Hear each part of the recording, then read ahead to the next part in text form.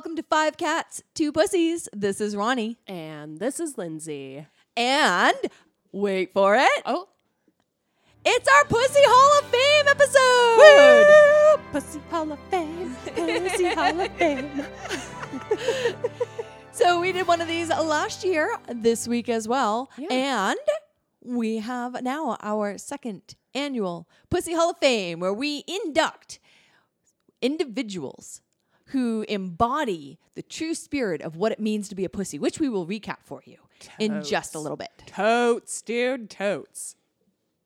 But aside from a great episode, we would love to share with you, our listeners, how our week was. So, Lindsay, how was your week? I had an okay week. My laptop isn't doing so great right now. I know, buddy. I'm so sorry. Dude, the charger stopped working. The laptop still works, but the charger doesn't work, and I ordered a new charger and that didn't fix it. So I think it's something with the charger connection thing, maybe.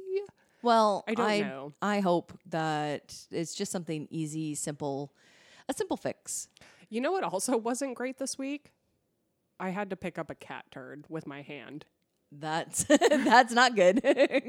Was it in the sink? No. So I guess that's a positive. It was not in the sink. It wasn't in the sink, and I'm guessing since that was a positive, it also wasn't in your bed. No, it also was not in my bed. No. So I have the litter robot, right? Which is this amazing machine. It's a litter box that cycles everything for you. So not you a don't have sponsor. to scoop the poops. But every few months you got to give it a real good cleaning. You have to take it apart and make sure everything's clean and scrub it and make sure all the sensors can do their sensor stuff. And mine stopped doing that probably a month ago at this point. But I've been too lazy to actually clean it. So when that happens, basically it just doesn't tell you when it's supposed to be changed. So there's this drawer that after it cycles, it collects the stuffs. And when it's not sensing that, it either tells you that it's always full when it's not, or it just doesn't tell you at all on your phone. Okay. It's like an app on your phone. Oh, wow. That's a really smart litter box. It's so smart. So I'm usually pretty good about checking once a week. So this week I waited a couple of days longer than I usually do before I checked it. And boy, that drawer was full. Dude, I can't even imagine. We have 2 cats and we try to scoop daily, because if we don't, our little litter box fills up so fucking fast. They use so much litter. Yeah, I mean, the litter robot is so great in that it just it does most of the things for you, but because I've been a fucking lazy ass, it hasn't been telling me the things that I needed to tell me. So this, the drawer that everything collects in was real full. I pulled it out and I was like, oh no, I don't think it's gonna all stay in there, as I'm pulling the bag up over it, because it all lands into a bag that you then pull up. And okay. It's very clean. So I open the drawer. A rogue turd falls out. Oh no. Yes. And I was like, oh no. And usually I'm I'm going to wash my hands after I'm doing it anyway, but I'm I still don't want to touch the cat turd. I was like, fuck it. So I picked up the cat turd and I pulled out the bag. I put the cat turd in the bag. I pulled it out. I wrapped it up. I stuck it outside to take it down later. Then I go to put the a new bag back in and put the drawer back in. There was another turd. Oh no. Yeah. I had to pick up 2 fucking turds with my bare hands. Now, is this enough of a deterrent that you'll be more diligent, or are you just No. that's a fucking thing I had to do? It's just a thing I had to do. I'm right there with you. I would 100% also be, it's a thing I had to do. It's the same to me as I recently did a classic Ronnie, and I pulled my pants down, my cell phone was in my back pocket, and boom, into the toilet. I didn't even hesitate. I just sleeve up, fucking fisted that toilet, grabbed my phone, threw it in the sink, peed, and was like, I'll deal with you in a second. Well, at least it was clean toilet water, though. At least there wasn't a dookie in there. Yeah, no, it was super clean toilet water, and it was my toilet, not a public toilet, but still. I mean, either way, toilet water's toilet water, dude. And phones are pretty good about being in the toilet for a minute now. Oh yeah, this is not the first time I've dropped my phone in a toilet, but it reminds me of that in that I don't know. Sometimes it's just shit you had to do. You gotta but you just gotta pick it up with your bare hand. But it's a bummer, man. It's not fun. But we persevere and We hang do. in there. I did wash my hands afterwards. I washed them extra good. Well, I appreciate that. I was like, fuck. Speaking of cats, at least, you know what we should remember to do? Light our little kitty head ritual candle. We should. All right, I'm gonna do that. Her head is starting to get like pretty concaved, but overall, like, it's still pretty well formed. Like, kind of like the middle of the ears are getting burned out a little bit, but it still looks like a cat head. Yeah, it absolutely looks like a cat head. But yeah, I'm assuming that at this point, the wax is going to start to drip out the ears. I hope so. Honestly, I do. And we'll see where it goes from there. If it's too much of a mess, we can't burn it on top of the studio because then we'll get wax on everything. So we may have to switch to a new candle. But I bet this one makes it to spring.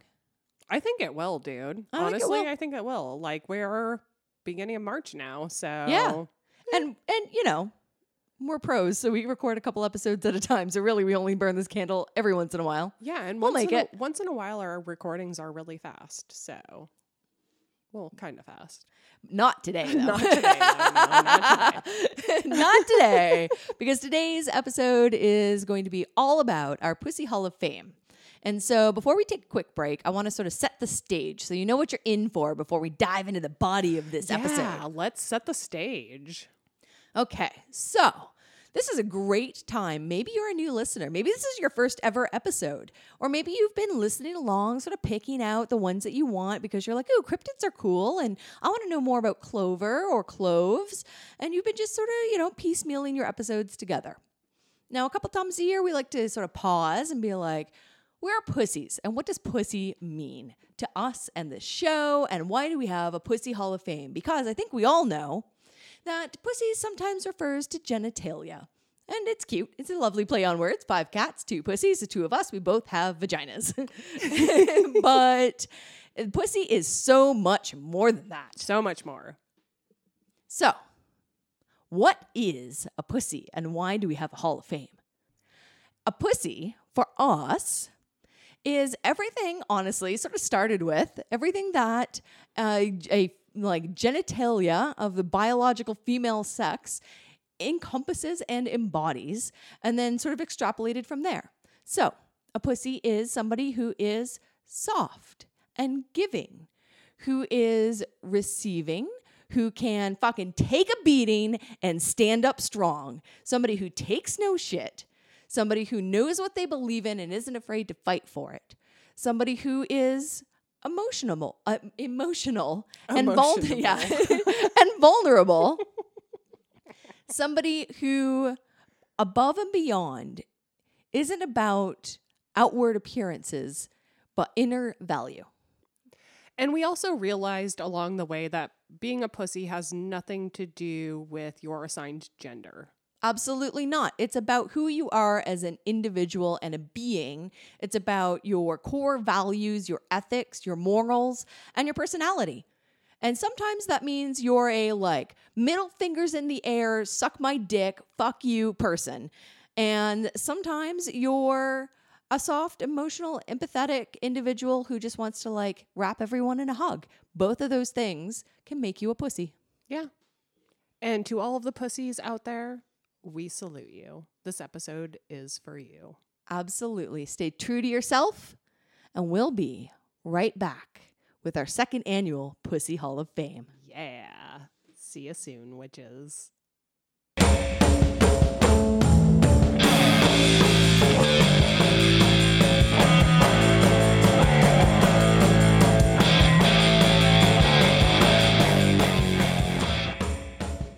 Welcome back. Aw, thanks, dude. Awesome. So, before we jump into our first inductee of 2021, why do we always do it in this week of the year? Or always, as in the second time in a row? The second time in a row. I mean, but it's a thing. It's warranted. Yeah, we decided to make it a thing. Yeah, dude. I mean, this is our thing, so we can do whatever the fuck we want, right? Exactly. Well, it's because in a few days, it's going to be International Women's Day. It sure is. It Also is. your birthday. Also my birthday. Yeah. So on March 8th, every year, it's International Women's Day. But on a certain March 8th, in the year 1982, a young woman gave birth, or rather, the day before, was admitted into the hospital in labor a month early. She was given a sonogram and was told, yes, your body is certainly ready to give birth to this child, but this child is not ready to come out. Ooh. That child was breached. That means butt down. Well, it was, no, she was kind of like gently rocking sideways on the belly. She wasn't butt down. She wasn't head down. She was just chilling. She was sucking her thumb. Aww. While this was all happening, Mama's body was like, get me out. And baby was like, nah, I'm good. Baby was delivered in an emergency cesarean. She would eventually become known as the cool sister. Ooh. The cool sister of 5 sisters. That baby was me. Oh, yeah. Sorry, Kelly. And so now, in honor of Lindsay's birthday and International Women's Day, we'd like to honor some other kick-ass pussies out there and talk a little bit about some of our faves, some people we've just learned about who deserve a fucking shout out. Now, these are going to be all different individuals. And if you want to go back and listen to last year's episode, we talked about Courtney Love, Julia Child, the Night Witches, and Jenny Bingham. But this year, we got some extra special people for you. Yeah. And honestly, you guys, it's really hard for us to narrow this down. Oh my God, it's so hard. In going through this, I think we had a very long list of individuals, and it was hard because, it's one episode and there was no grading system of this person over that person. So as we go through this, we'll talk a little bit about our own personal connection or thoughts on the individual and why we chose them, but this is really about them and highlighting some badass pussies, in this case, this year, all women who, have made a difference, who have stood up for something, who have changed the world around them. Totally, dude. Ronnie, our first pussy. Drum roll. Is Mary Eliza Mahoney, the first African-American licensed nurse. Heck yeah. So, before we get into the story of Mary Eliza, I wanted to take a moment to, 1, thank all the nurses, medical professional, hospital staff, and otherwise first responders who have fucking hung in there over the past year. In thinking about who we wanted to talk about and highlight this year, what I kept coming back to is I really want to talk about somebody in the medical profession. And not just somebody in the medical profession, because aside from, on top of all the shit we've all been going through with COVID, I really wanted to highlight a person of color.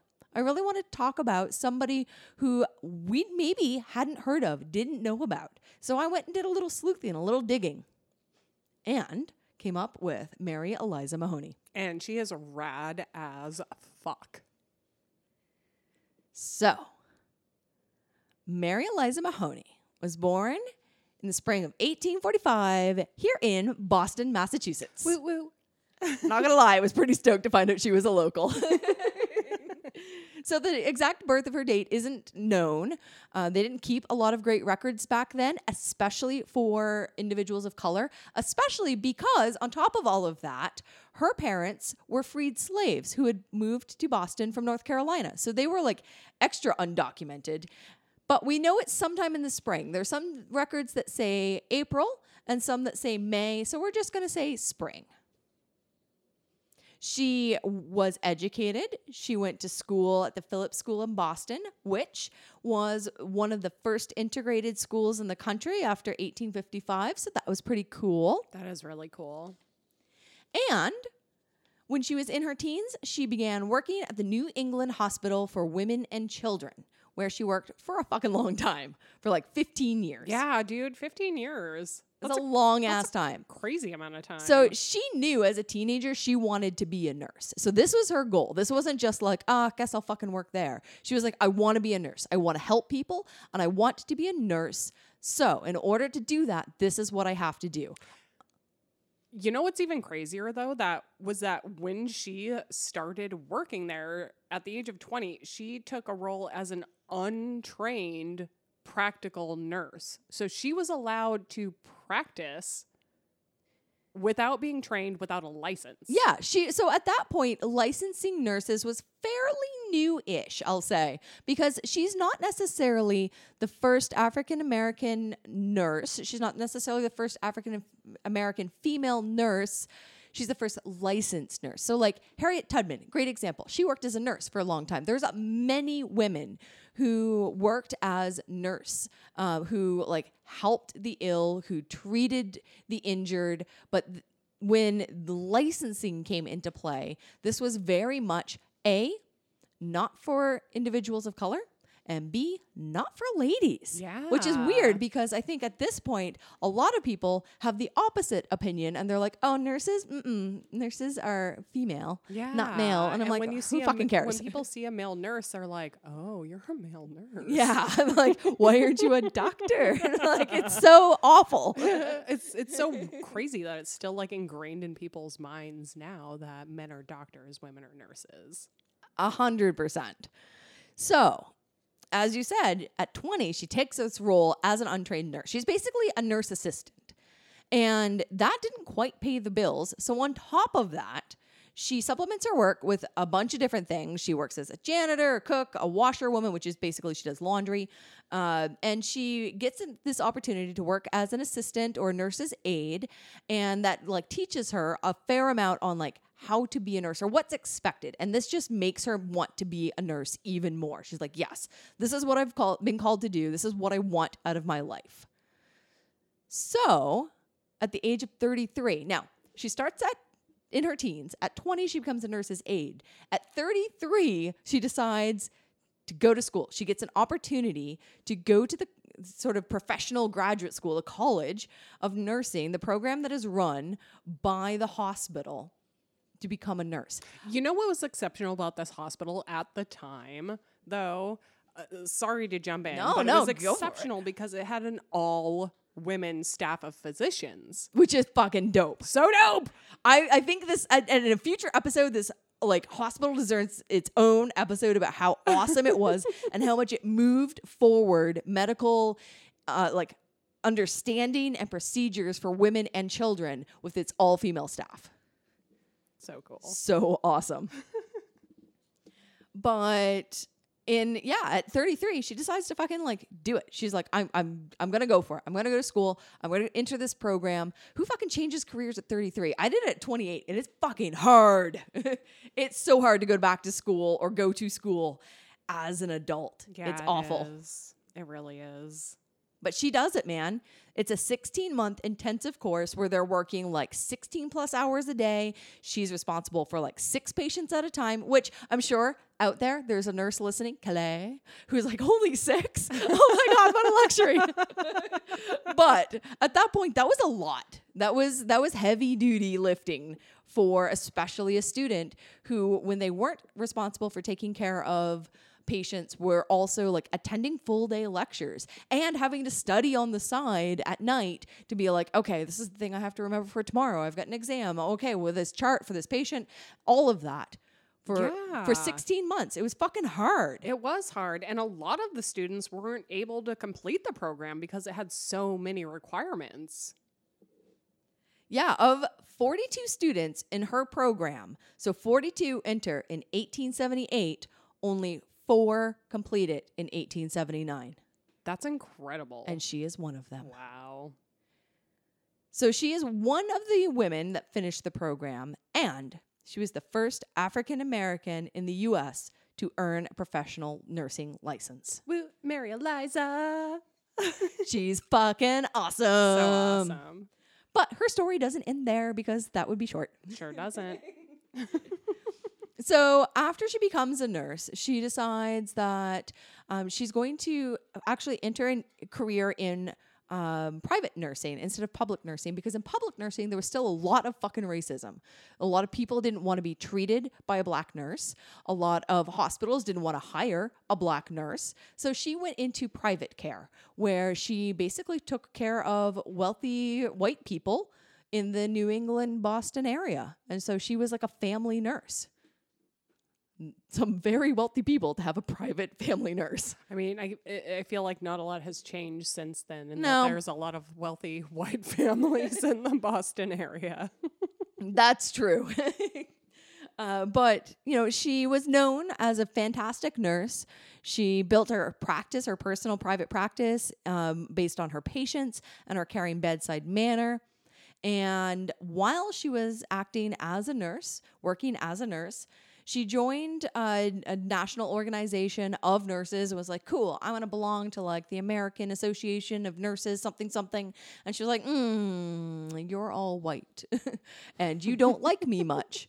And so she decided that what the group really needed was an advocate for the equality of African American nurses. So in 1908, she co-founds the National Association of Colored Graduate Nurses.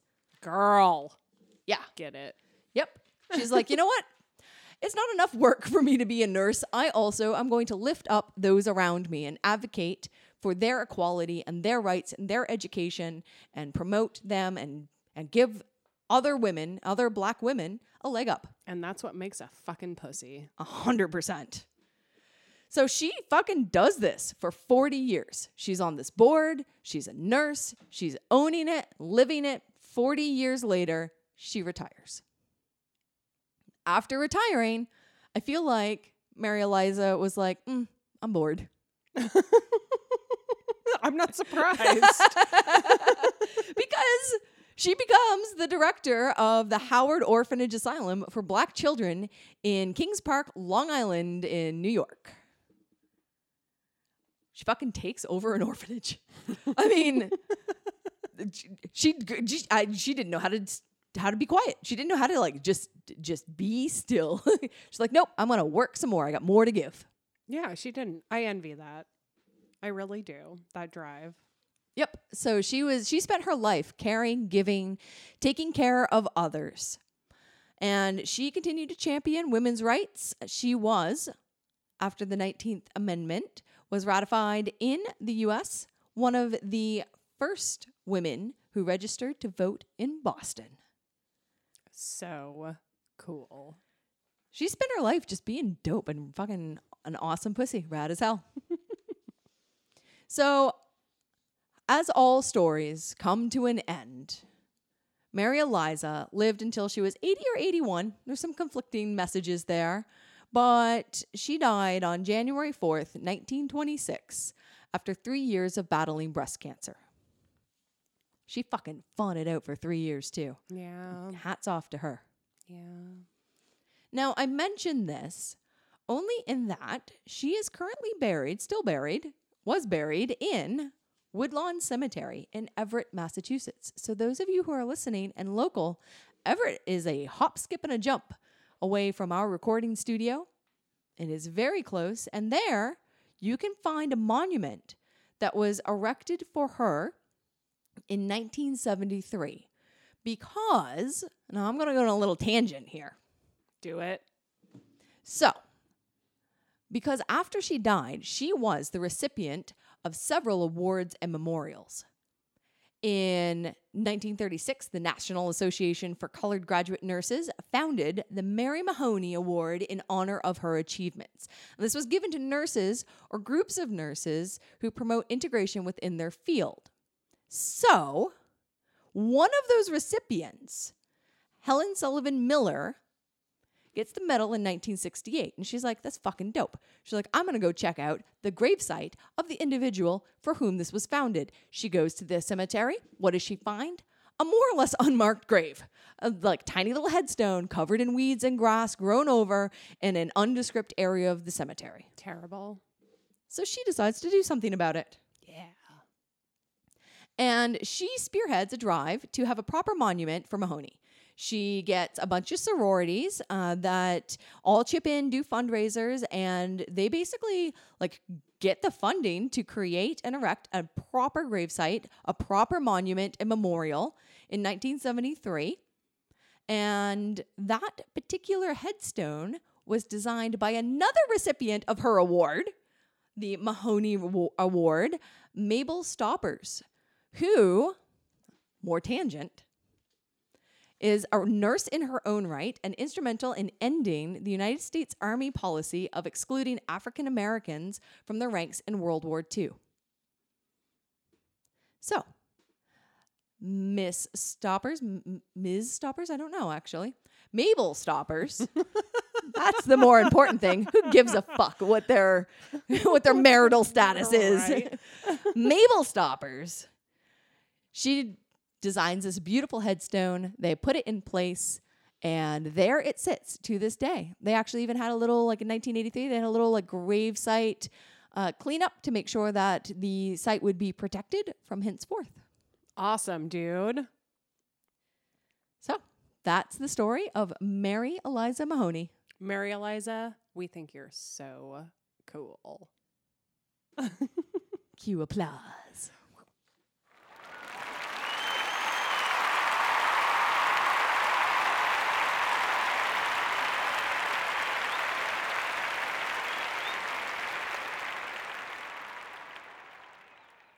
Ronnie, who we got next? Okay. Oh. We're ready. I'm psyched for this one.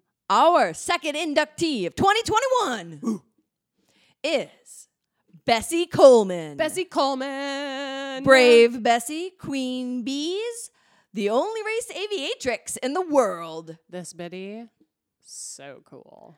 First African American and the first Native American female pilot. Dope, dude. Oh, yeah. Now, I can't help but notice we did pilots last year and this year. I think there's something there. Right? I mean, but like back in the day, it was such like a daredevil sort of like career, I guess. It's so go gutsy. into. 100%. It was fucking hard, and it's a STEM job. You need like Yeah. science, technology, fucking engineering, and math to make it work. And it's like it was brave and daring and dangerous, and Dude, fucking women totally. weren't allowed to do it, let alone a Black Indigenous woman. And Bessie was like, fuck you to all of that, man. Bessie she was all about it. 100%. Okay. Lindsay. Story of Bessie. All right, so Bessie. Bessie was born in Atlanta, Texas on January 26th in 1892. She had 12 siblings. Jesus. Yeah.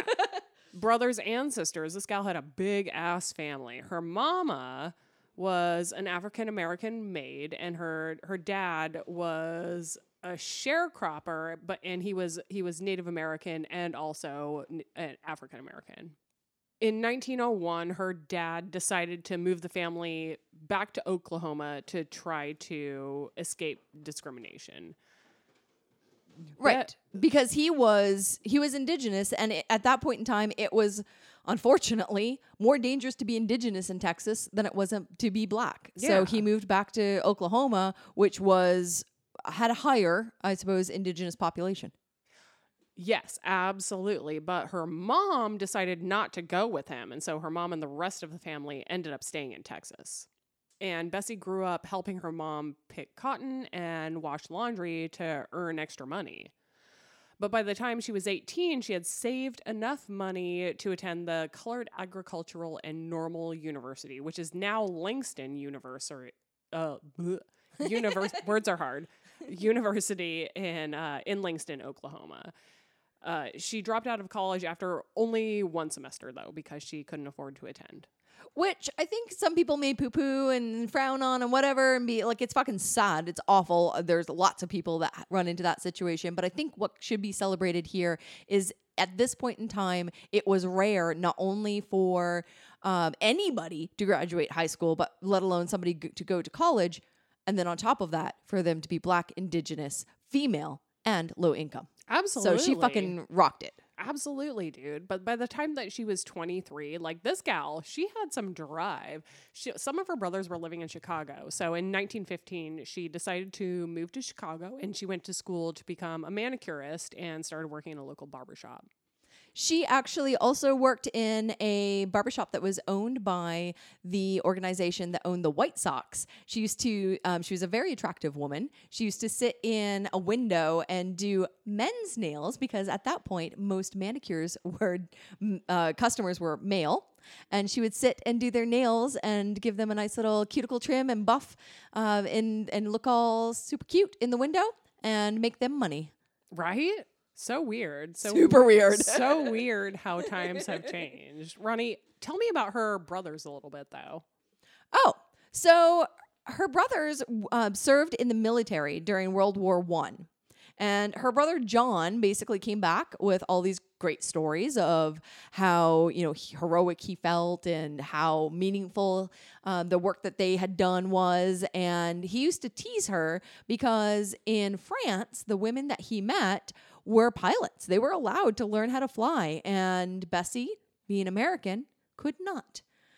He was like, haha, sorry, you should have been born in France. And she literally said, fuck you. Good for her. I'd say fuck you, John, too. Maybe not in so many words, but the quote that I saw was, well, it's been decided. And at that point, she just made up her mind. She was going to do it because she was told she couldn't. Yeah, we already know that Bessie has some drive. So how'd she go about this? What'd she do?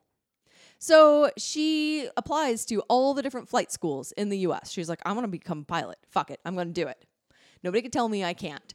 And no school wants her. Some don't want her because she's black. Some don't want her because she's indigenous. And others don't want her because she's a woman. And some are like, fuck it. That's the triad. Not happening. Triple threat.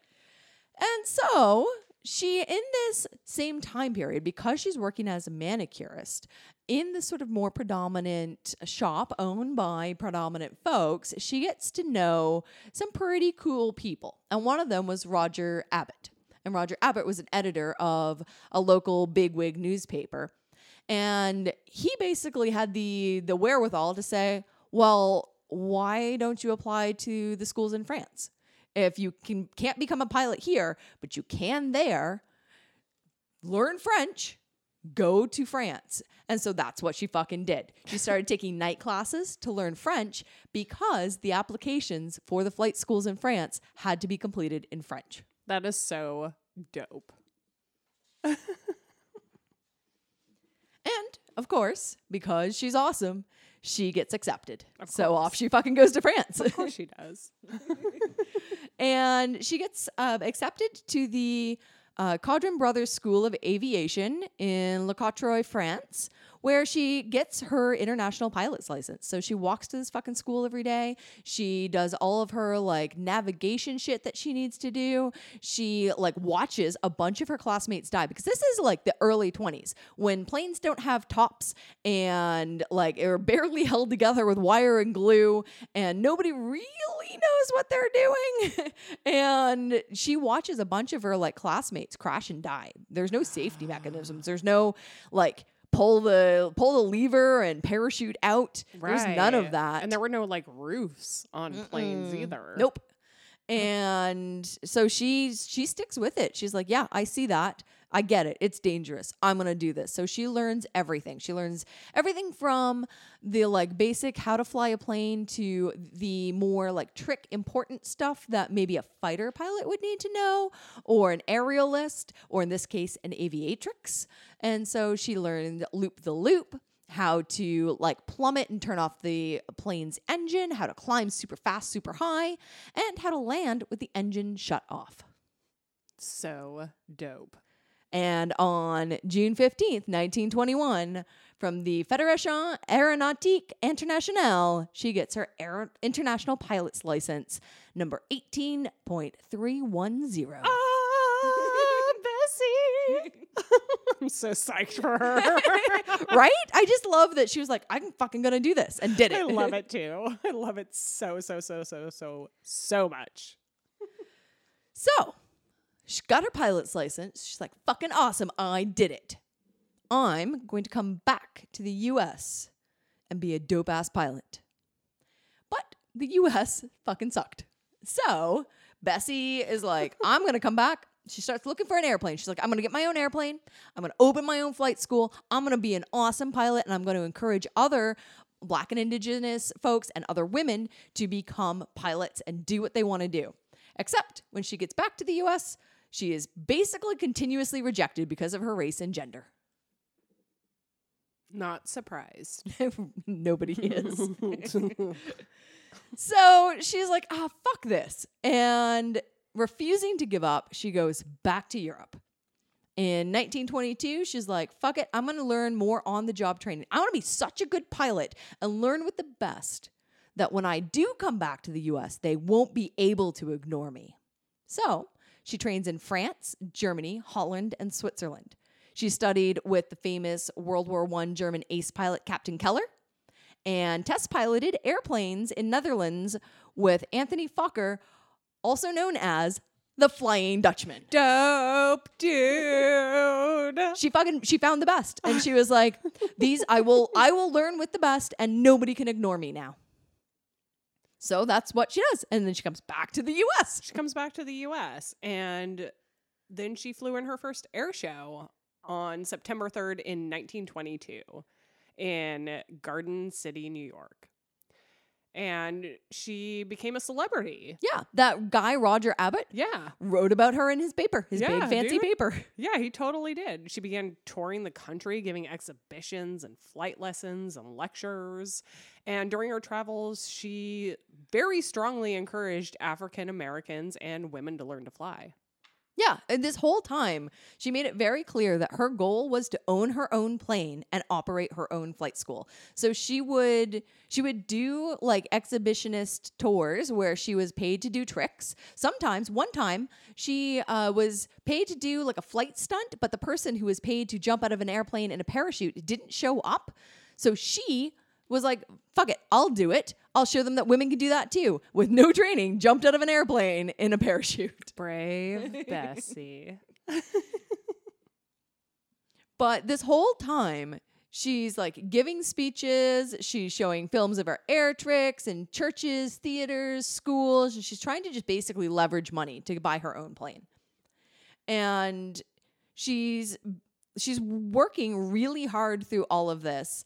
But at the same time is becoming a bit of an anti-segregation activist because she kept getting invited to do stunts, to do shows where they were like, this side of the audience is for white people and this side of the audience is for not white people. Or this entrance, or how about if you're not white, you just don't come. And to that, Bessie said, go fuck yourselves. Yeah, she refused to perform unless there was only one gate for everyone to use. Absolutely. She refused to perform at shows where there was any form of segregation. She just wouldn't do it. If she showed up and discovered this was happening, she'd go back and forth with management for quite a while. And if she didn't get her way, she wouldn't go on. But she was quite the celebrity, so she often did. Yeah, absolutely, dude. Unfortunately, there were some accidents. Yeah, I mean, being a pilot, especially in 1920s, was dangerous. It was really dangerous. Yeah, dude. Only 2 years into her flight career, in February of 1923, Bessie's airplane engine suddenly stopped working and she crashed. She was really, really badly hurt in the accident and she suffered a broken leg and a few cracked ribs and cuts on her face. However, the accident didn't stop her from flying. She actually told the reporters who were there on scene because they were covering the air show when she was being carried off in a stretcher, tell the world I'll be back. And back she was. And she kept flying for a fucking long ass time. She flew for another 3-4 years. It took her a while to recover. I think she was in the hospital for 3 or 4 months. But once she was out of the hospital, she got right back in it. She sure did. However, on April 30th in the year 1926, she went on a test flight with a mechanic named William Wills. Wills was piloting the plane, and Coleman, she sat in the passenger seat. At about 3,000 feet in the air, a loose wrench got stuck in the engine of the aircraft, and William was not able to control the steering wheel, and the plane flipped over. Now, we already mentioned that there were no roofs We check off gunned this thing on planes. Yeah, this sucks. I At read this and I this was like, oh time. my God. And Bessie wasn't wearing a seatbelt. So when that plane flipped over, Bessie fell out. At 3,000 feet. She didn't survive it. A few moments later, the air crash with Wills crashed just a few feet away from Coleman's body. And at the end of the investigation, they discovered it was a loose wrench in the engine that had jammed up the controls. Yeah. Totally preventable. William didn't survive the crash either. But we're not sharing this story because of her sad death, but because of everything she accomplished in her very short, poignant, and productive life. She was so cool and so brave. And in memorial, the famous activist Ida B. Wells Barnett performed the funeral service to honor Coleman in Chicago. In 1931, the Challenger Pilots Association of Chicago started a flying tradition, and every year they fly over Coleman's grave. She has a number of other awards and accolades posthumous, but all in all, I just love her. Like, I can do it because I so choose to. I'm smart enough. I'm brave enough. I'm strong enough. I'm going to take on the world, and nobody can tell me otherwise because of my race or my gender. Exactly. Don't tell me what I can't do, motherfucker. And then on top of that, she took everyone around her and tried to lift them up with her. So cool. Fucking awesome. Bessie Coleman, I did not know about you before this, and I'm so glad I do now. You are a fucking pussy Hall of Fame for life. Such a pussy.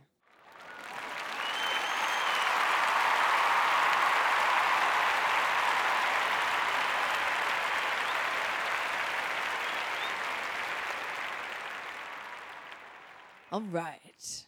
We've got one more pussy for you, but we're going to take a quick break and come right on back with our third and final inductee for 2021. Totally. We'll see you soon, witches.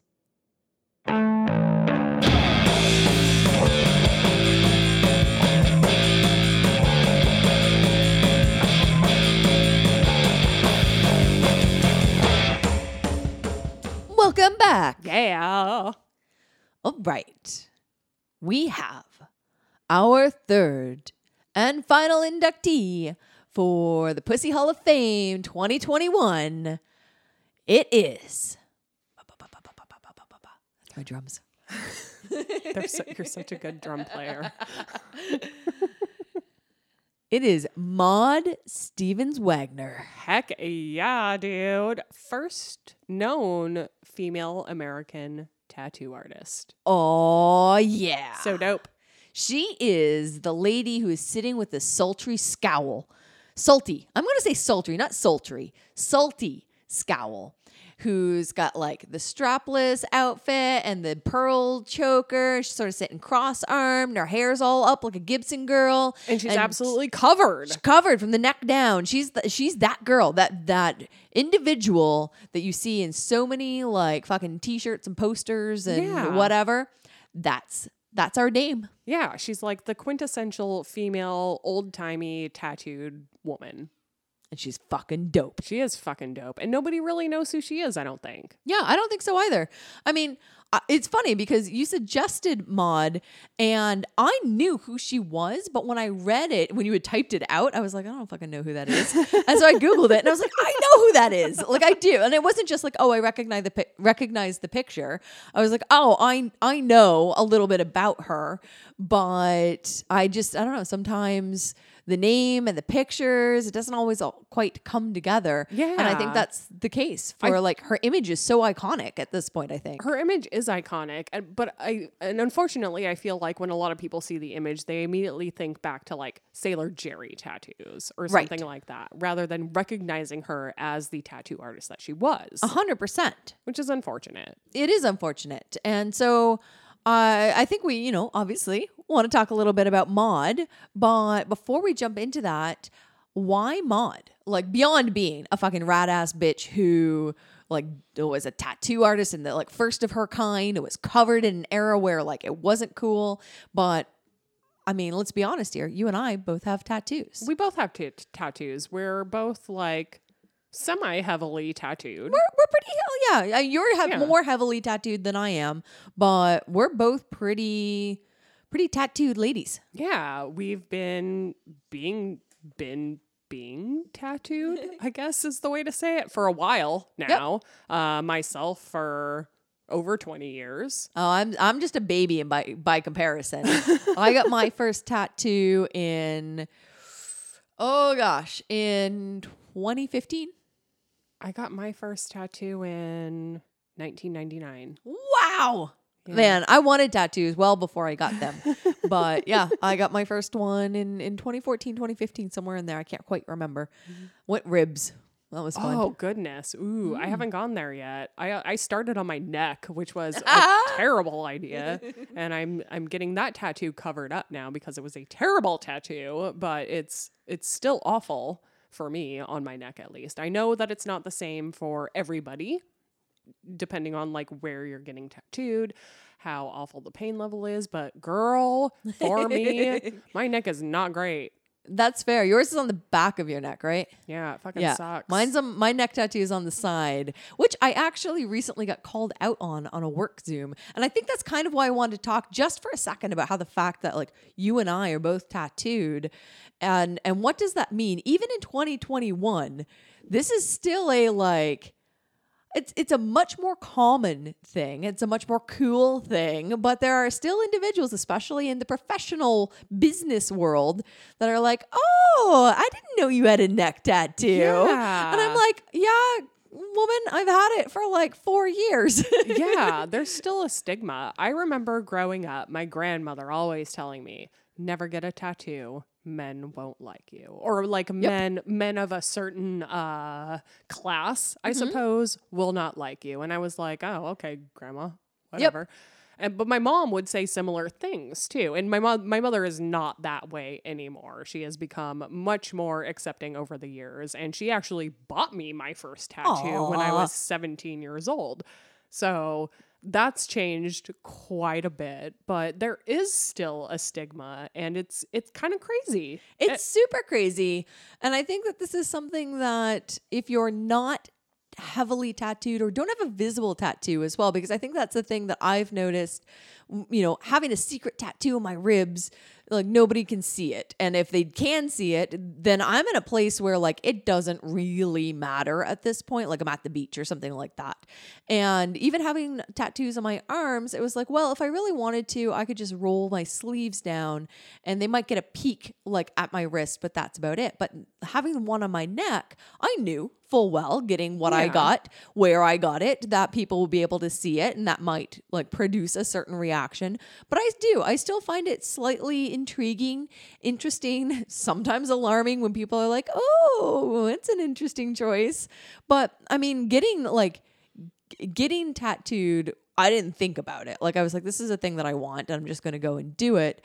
And I also grew up with the like connotations of a certain social class of women had tattoos and the rest of the world did not. Right. And it was hard women that had tattoos. Women that were like hard women, women that were like salty smokers, heavy drinkers, had a hard knocks life, were difficult to get along with, were like all the kinds of things that I'm like, fucking I want to have a beer with that person. Right. But they weren't the like wholesome, respectable, kind, loving, like those two things didn't go together.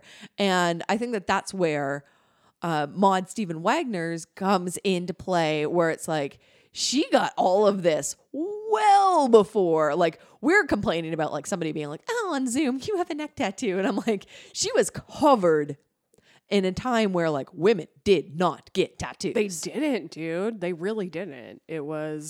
She was one of a kind back then. She really was. So Maud was born in February of 1877 in Lyon County, Kansas.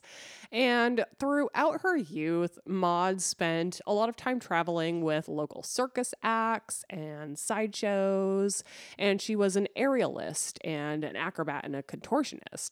Which I think, like, to be doing that as a youth and like knowing where that's where your life is going to be going so young, I just think is so cool and so interesting in and of itself. Oh, 100%. And I think that it's also worth noting that that right there puts her on the fringes of society. It absolutely in does. the same way that like circus performers now are still on the fringes of society, right alongside burlesque dancers, pole dancers, and strippers. It's like, come on, still. But yeah, dude, absolutely. As a young adult, as she entered into adulthood, she eventually like graduated from performing with these local circuses to working with traveling circuses, which eventually led her to the 1904 Louisiana Purchase Exposition, also known as the St. Louis World's Fair. oh yeah.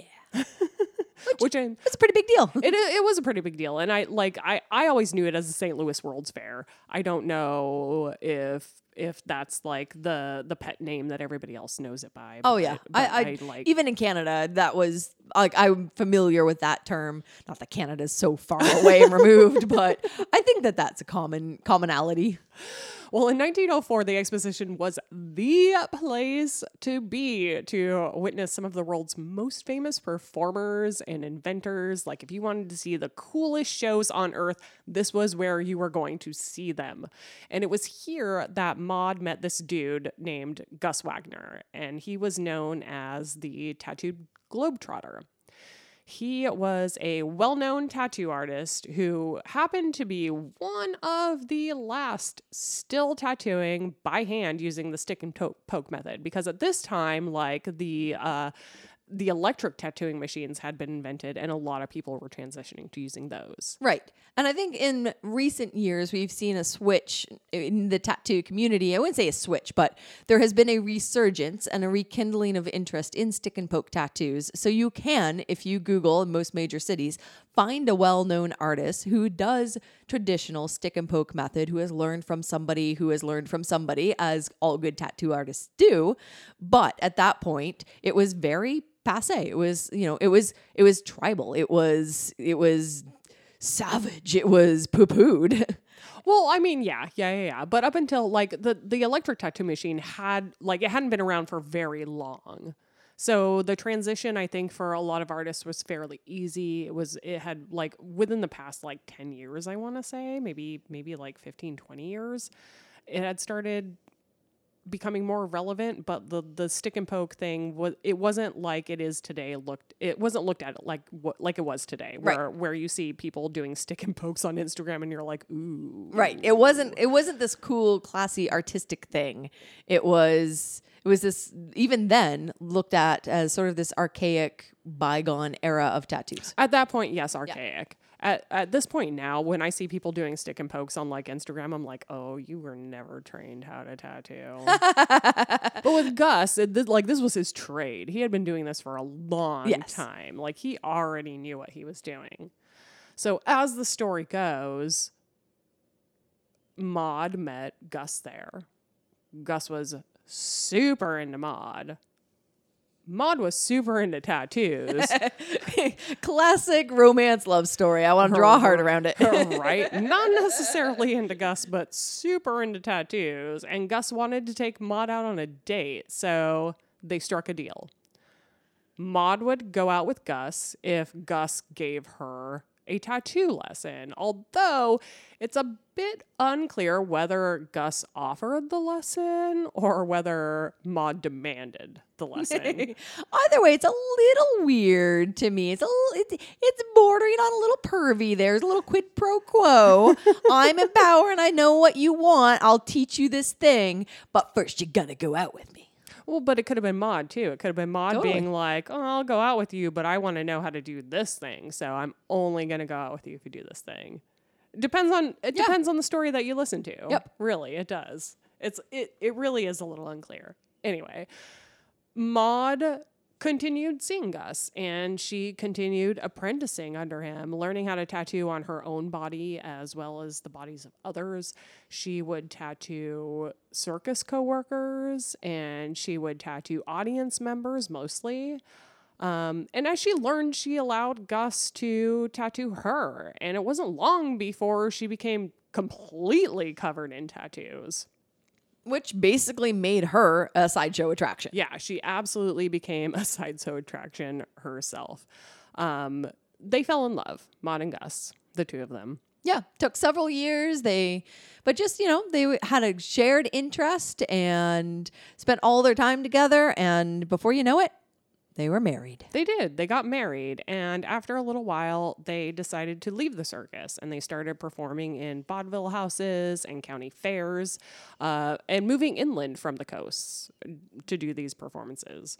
They were often credited, the two of them, with bringing tattoo culture inland from the coastal cities, which is really cool because it allowed people who weren't living in coastal towns to learn the trade and for tattoo culture to be spread around the fucking country. Absolutely, because at this point in time, the majority of folks who had tattoos, including Gus, got them because they were sailors. And that's, so it was related to coastal cities because sailors had tattoos. Sailors, and also a lot of them had to do with being in the military. Absolutely, yeah. For sure. And, at that point, the Navy was still, not that the Navy isn't still a big thing, but there is a long tradition of military tattoos. Yeah, absolutely. And so coastal towns had more naval forts and more naval bases and that sort of thing. And so, yeah, it wasn't just an everywhere thing like it is now. Now, Maud's tattoos that Gus gave her and that she gave herself were pretty typical of the period. She had a lot of patriotic tattoos. She had a lot of tattoos of animals, like monkeys, butterflies, lions, horses, snakes, and women. And this was all during a time when women had limited rights and a lot of limited social restrictions. So she was breaking down barriers both as a tattooed female and as a female tattoo artist. This had not been heard of. Yeah, you can Google her pretty easily and we'll throw a picture up on our Instagram, but she was covered from the chin down. And that just that was unheard of. It was. People with tattoos during this time were perceived as lower class citizens, and she became a tattoo artist despite her parents' objections. Like Gus, Maud exclusively used the stick and poke method. She just, because of the way that he taught her, she just decided to never go with the electric machines. Which I think is pretty fucking dope. It is because pretty fucking dope. There's nothing wrong with an electric machine. I've only been tattooed by them, but but there's something so intricately beautiful and difficult about about a really traditional and well done stick and poke. Yeah. That's fucking hardcore. I think so too. Now, they had a kid, the two of them. All right. And they named her Lavetta. Dope. Sorry, can I just pause for a second? Yeah. The name Lavetta is a fucking rad name. Right, dude? I think so too. If I ever had a kid, I probably wouldn't name her Lavetta, but I think it is a cool name. So Lavetta followed in her parents' footsteps. She actually began her tattoo apprenticeship at the age of 9. Dude, that's amazing. Right? And she kept on with the stick and poke tradition, and she became a pretty well-known artist. Maud refused to let Gus tattoo Lavetta. Oh. And after Gus died, Lavetta said, if I can't get tattooed by him, I won't get tattooed by anybody. And Lavetta was one of the very few probably artists of that time who never had a tattoo of their own. Wow. Yeah. She just never had anybody else tattoo her. Nobody tattooed her. That's ever. amazing. Yeah. The last tattoo that she ever did was a stick and poke right before her death in 1983. She did a rose on Ed Hardy. Oh. Yeah. who is unfortunately, I think, mostly known for some really gaudy clothing at this point. At this point, yeah. But before then was a pioneer in tattooing in his own right. Yeah. Maud died in January of 1961 in Lawton, Oklahoma, but she left behind a legacy of empowerment that we still, as women, see and adhere to today. Absolutely. She saw an art form that she wanted to pursue, pursued it, and she got to determine what was right for her body and wouldn't take no from anybody. And I really applaud that. I don't think I would be able to have the tattoos that I have and love and be socially acceptable with them for the most part without somebody like Maud coming before me. Absolutely. She was a pioneer. In fact, in 2012, in the United States, more women were tattooed than men for the first time ever. Yeah. 23% of women versus 19% of men. Fucking dope. Hell yeah, dude. Go Maud. Go Maud. Go Maud.